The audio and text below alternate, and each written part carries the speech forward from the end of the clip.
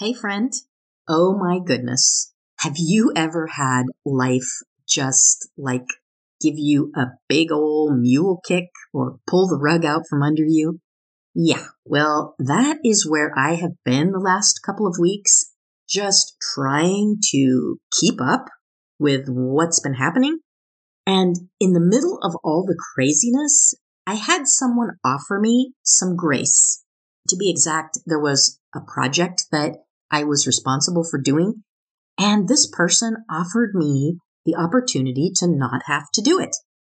And the great part was that not doing it myself didn't mean that someone else was going to get stuck with it. There was nothing like that. So it was just pure grace, to lighten my load, allow me to get back on track, catch my breath. Perfect, right? So why was it so hard for me to accept the grace? Why was it so hard to receive, just savor it, to enjoy it, to appreciate it, and live in it joyfully? Why did I feel like even though grace was offered to me, I should push it aside and insist on moving ahead with what I had intended before life threw me the curve and everything came unraveled? Why was it so easy to feel like I shouldn't need grace, that I didn't earn it, that I failed somehow, and so I should feel less than or like I'm not enough and unworthy and all those kinds of things? Are you with me? Have you ever been there? In thinking about this, it really made me wonder if I don't have the same response too often to God's grace, to God Himself. What does my reluctance to accept grace say about my picture of God, about who God is and what He thinks of me?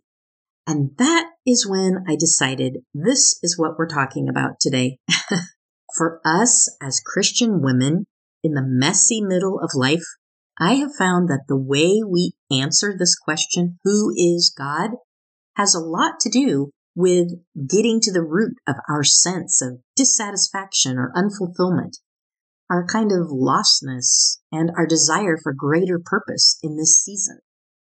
Our view or picture of God, whether we know it or not, and it's pretty likely that we haven't paid a lot of attention to it over the years in our busyness with marriage and family and career and life, but that picture has shaped what we've done with our lives or what we haven't done with them until now. So now is a great time to get real with this question of who is God to you, sister? And in fact, I really believe that God uses this middle season. He uses the situations that we face in this season to draw us into giving attention, to looking closer at the way we have answered this question without even realizing it many times. Who is God? What comes into your mind when you think about God, when you relate to God? Who is God for you? And by the way, answering this question has everything to do with the other big questions we ask when we're looking for greater meaning in our relationship with God, when we want to grow spiritually. Those questions like, who am I to God? What does God think of me? And what am I supposed to do with my life? So think about this. We will never have a relationship with God that can grow deeper than our understanding of God. Our spiritual life, it will never rise higher. It will never be greater than our idea of who God is. Sister, if we want more in our relationship with God, we've absolutely got to know who God is for us in this relationship. So, if you are wanting to reconnect with God, if you're wanting to begin anew in your relationship with Him, or if you feel like something is separating you from God, or you have to hold back somehow, if your experience with God is missing something, doesn't have the intimacy or the depth, this is a great place to start. The truth is, your spiritual future and everything in your life is impacted by the answer to this question. Who is God to you? So let's talk about it today. Looking for something more in this middle season of life? Lie awake at night wondering what God wants you to do and how to hear His voice clearly? I see you, sister. We're in the messy middle. Hey, I'm Angie, midlife mentor and missionary. I was busy chasing all the things when one day I woke up in the middle, and it didn't look at all like I expected. I realized my faith was too flimsy to handle all the stuff midlife was throwing at me, and I wanted to serve God with my gifts, but I just couldn't get any traction until God pulled me out of the mess and put my feet on the path to a life of peace and purpose, right here in the middle. In this podcast, you'll discover the next steps God has for you in this season, new ways to go deeper than ever before with Jesus, and biblical tools to walk this journey with more of everything God wants for you. You ready? Come on, we're not sleeping anyway, so pop in those earbuds and let's talk.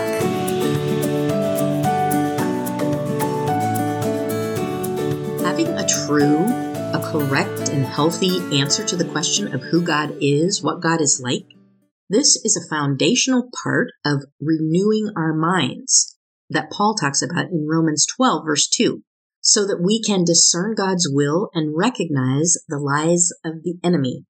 In the Garden of Eden, the first deception of the enemy was based on this very question we're talking about today. Who is God? In Genesis 3, verses 1 through 5, the serpent is described as being the shrewdest of all the wild animals the Lord God had made. One day, the serpent, and we know that that was Satan using the serpent, speaking through the serpent, he asked the woman, "Did God really say you must not eat the fruit from any of the trees in the garden?" "Of course we may eat the fruit from the trees in the garden," the woman replied. "It's only the fruit from the tree in the middle of the garden that we are not allowed to eat. God said you must not eat it or even touch it. If you do, you will die." Now listen carefully. What does the serpent, Satan, say? In verse 4, "You won't die," the serpent replied to the woman. "God knows that your eyes will be opened as soon as you eat it, and you will be like God, knowing both good and evil." And so the woman was convinced.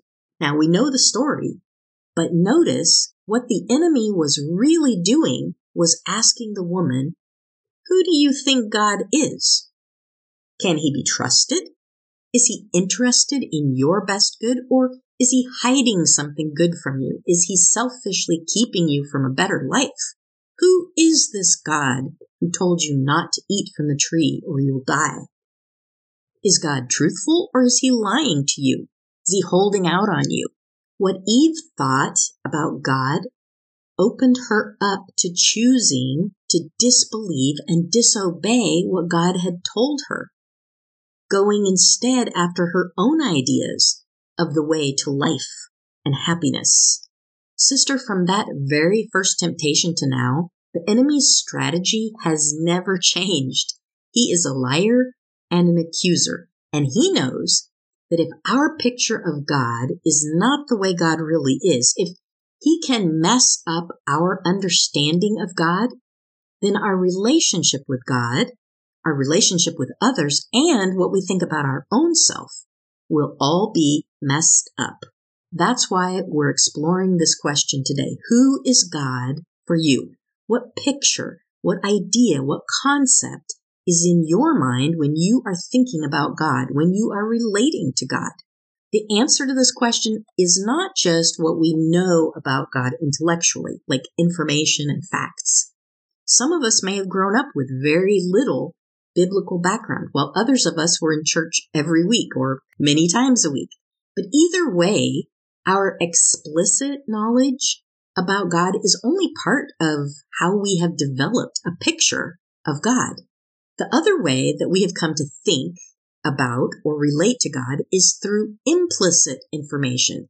That is, things that are suggested, implied. They're not directly expressed or taught to us in words, so to speak. Implicit messages come to us through our families, our parents, church, culture, friends, school, everywhere really.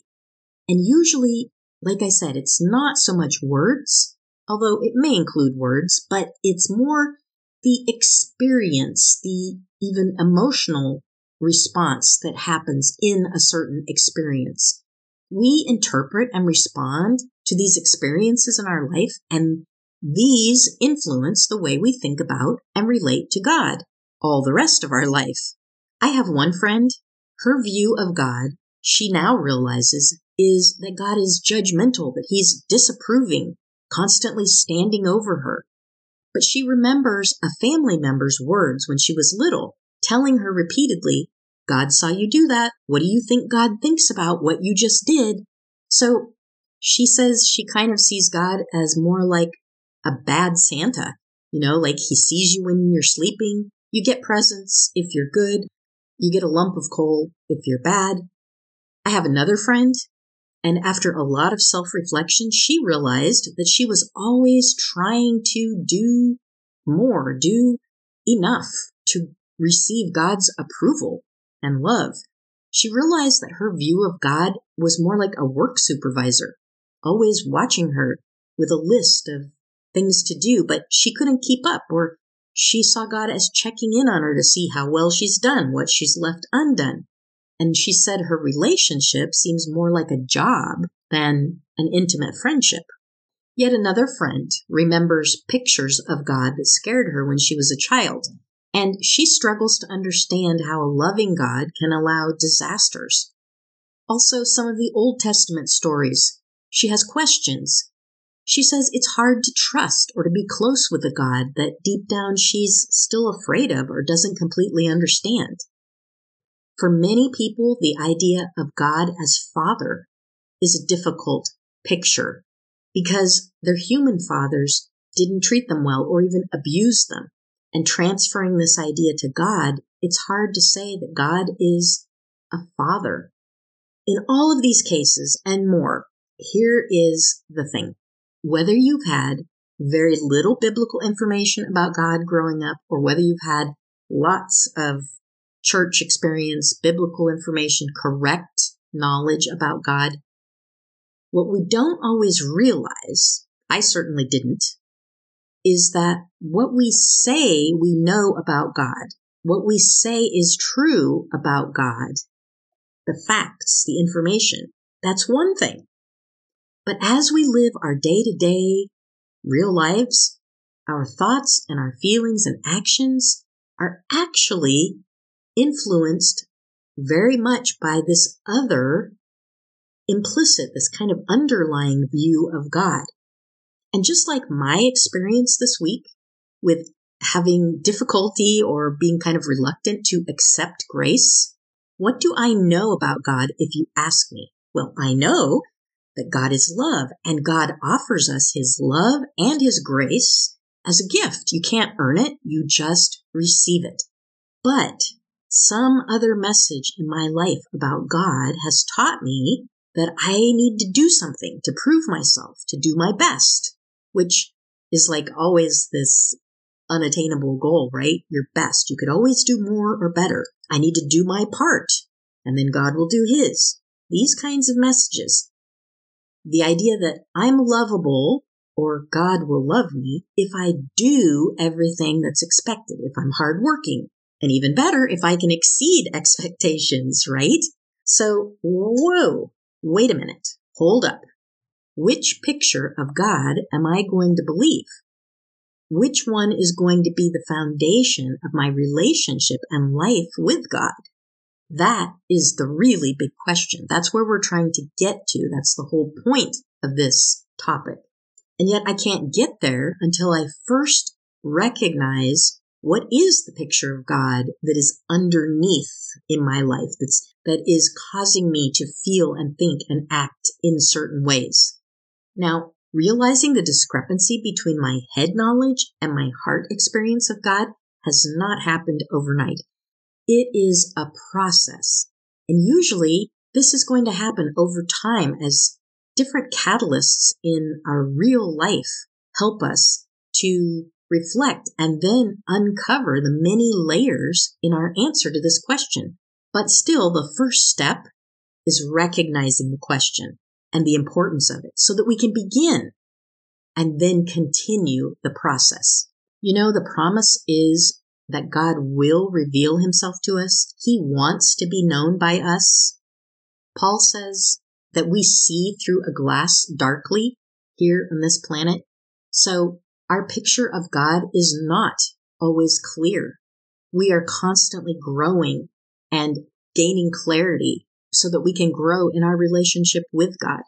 But being reflective about thoughts that hold us back, issues we feel are blocking us or keeping us at a distance from God, if there are temptations we struggle with, especially over and over, if we're wondering why we do what we do sometimes, this is the real life stuff to examine prayerfully, sister, looking for what you're thinking about God. What does this thought that I have, what does this behavior, this action that I'm doing, what is it telling me about what I think about God at this time? And for me, I have found many patterns in my temptations, my failures, by looking at how I view God and how that is affecting the way I think and what I do. Besides just being generally reflective about life and what's happening to us, I'm going to share with you a few questions that you can ask to uncover some of the layers to kind of begin this process. You can journal, meditate, pray over this, invite God into the process. We're not doing this as self-help on our own. We're asking God to reveal himself. In Psalm 46:10, God says, "Be still and know that I am God." So as we take time to be still and reflect, God will reveal himself to us. So first, it is important. Make a list of what you actually do know about God, what you believe to be true from the Bible, from what you know, the informational beliefs. What is God like? Who is God? These are answered by saying, God is love. God is holy. God is everywhere. These are important because we will come back to this intellectual information. Now make a second list, and these questions will help you uncover some of the implicit understandings or picture of God that you may have. For example, if I ask you, what picture of God do you have when you feel guilty? Or what picture or idea of God do you have when you are praying? What is your posture between yourself and God? What are you thinking about God when you pray? How do you picture God at any time? When you close your eyes, what does God look like or sound like? How about when something unpleasant happens in your life, something painful, suffering, a tragedy, an illness? Who is God? What comes into your mind about God when you are really hurting? What questions do you have about God? And sister, this is the time when you are journaling, when you are meditating and praying on this, to be honest. Just admit the thoughts that you have about God, even if you feel like they're not appropriate, like I shouldn't think that. I'm encouraging you, be open and be honest. Psalm 139, verses 1 through 4 says, "O Lord, you have examined my heart and know everything about me. You know when I sit down or stand up. You know my thoughts, even when I'm far away. You see me when I travel and when I rest at home. You know everything I do. You know what I'm going to say even before I say it, Lord." God does not ask us to hold back our feelings, our thoughts. He welcomes that so that he can heal them, so that he can be part of our experience. But then that goes back to what we think about God, doesn't it? Another opportunity for meditation on this subject is to do a self-reflection timeline. You want to take your life in segments and recall significant experiences that shaped your thoughts about God. Is there something that someone said? Something that someone did? Trace your thoughts and beliefs and feelings about God through the different segments of your life and look for clues and patterns. Don't try to do your whole life at one time, but you can do childhood and then maybe grade school and then middle school however it makes sense for you. Take a little bit of time in each segment and think about what were the influences that began your very first thoughts about God or gave you that very first picture, and how might those still be influencing you today or not. So for me, I really see how my relationships with my mom and dad, a combination of my relationships with both of them, influenced my views of God probably more than anything else. And there were positives and negatives in each of those relationships that contributed and continue to show up in my implicit view of God that I have been able to recognize and then work with. That is our intent in this entire process. It's to make space. It's to give attention to this question of who is God so that God can reveal himself to us. What's interesting is that atheists, a lot of them reject God because of the ideas of God that they say they can't respect or love or believe such a God. But they write God off, never realizing that the true God is not like the pictures or concepts that they have in their mind. But what about Christians who also have ideas and questions about God?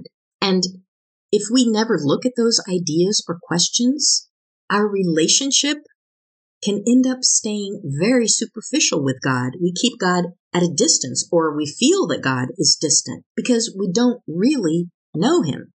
The essence of idolatry is worshiping a false God. And sister, that false God could just be thoughts about God that aren't worthy of him, that aren't correct about him. It's wrong ideas about God. That's a false God. In idolatry, we imagine things about God and then we act as if they're true.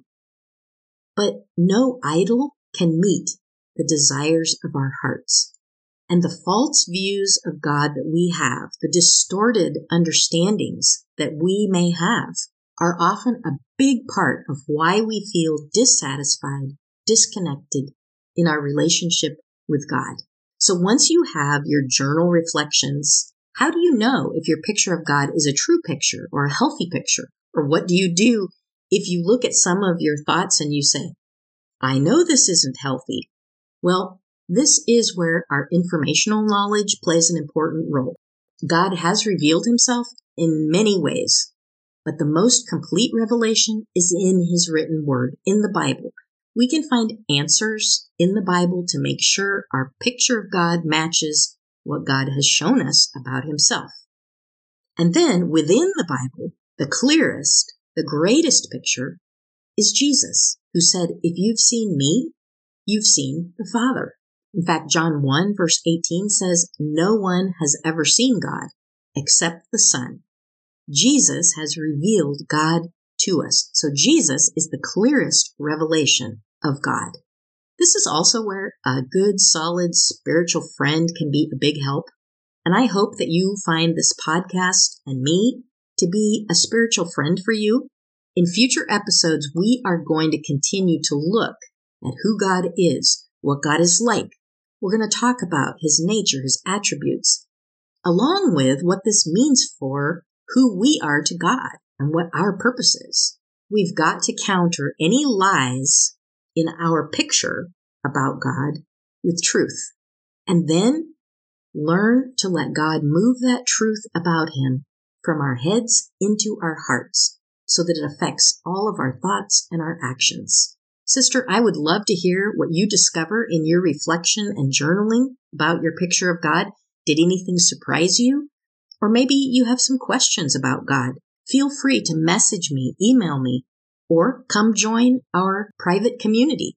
We can talk more about who God is to each of us in our Realize More with God Facebook group. We are just a group of sisters walking in the messy middle and growing in our relationship with God. So who is God to you, to me? This is not just a one-time question or answer. It will not just be a one-time journaling experience. Sister, this becomes our forever question.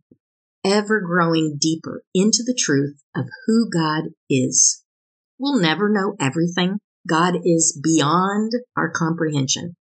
But like any relationship, God wants us to know Him better and better. Discover different aspects of Him. Always be realizing more of Him and with Him. I pray this blesses you. Real quick before you go, if this podcast blessed you in some way, I would so appreciate it if you would share it with another sister in the middle.